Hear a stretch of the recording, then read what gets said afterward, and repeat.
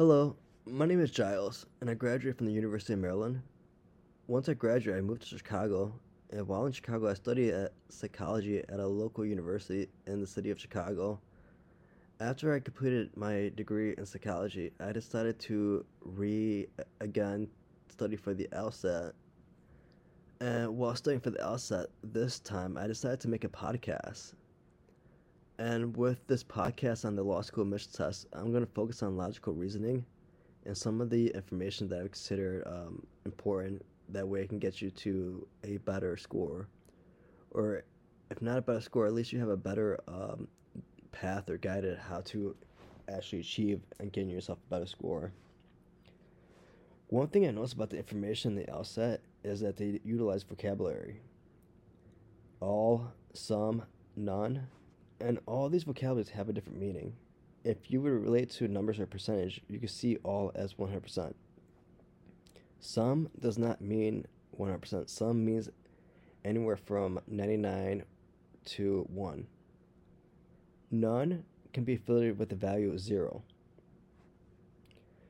Other information as well as considered as argument, premise, conclusion will also help you out as well as getting a better understanding on the logical reasoning. Knowing that an argument is going to be what you consider two parts, not just focusing on just one part. So an argument would be composed of what you consider two information. Premises are going to be the sentence that supports the conclusion, and the conclusion is going to be a statement which is going to be similar to a sentence structure that's being supported by premises. There's some additional information to help you out as far as looking for intermediate conclusion, basically a statement that gives a what you consider a pre-conclusion. Other information too to help you out as well is types of questions, as far as strength and weakness questions, flaw, parallel, and assumption.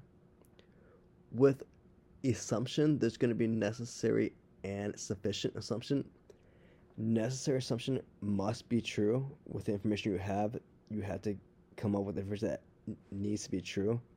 Sufficient assumption is just a general idea of assuming the idea, or just having a what you consider a basic understanding of where the information could be going to. So with this LSAT, we're going to be going through the live LSAT Prep Test 94, which is the most current prep test release. And we're going to be focusing on some of the logical reasoning questions in Section 2, where we're going to be going through 9 questions that are coming from the LSAT. And also, we're going to have one question that's going to be coming from the Section 4 of the LSAT 94.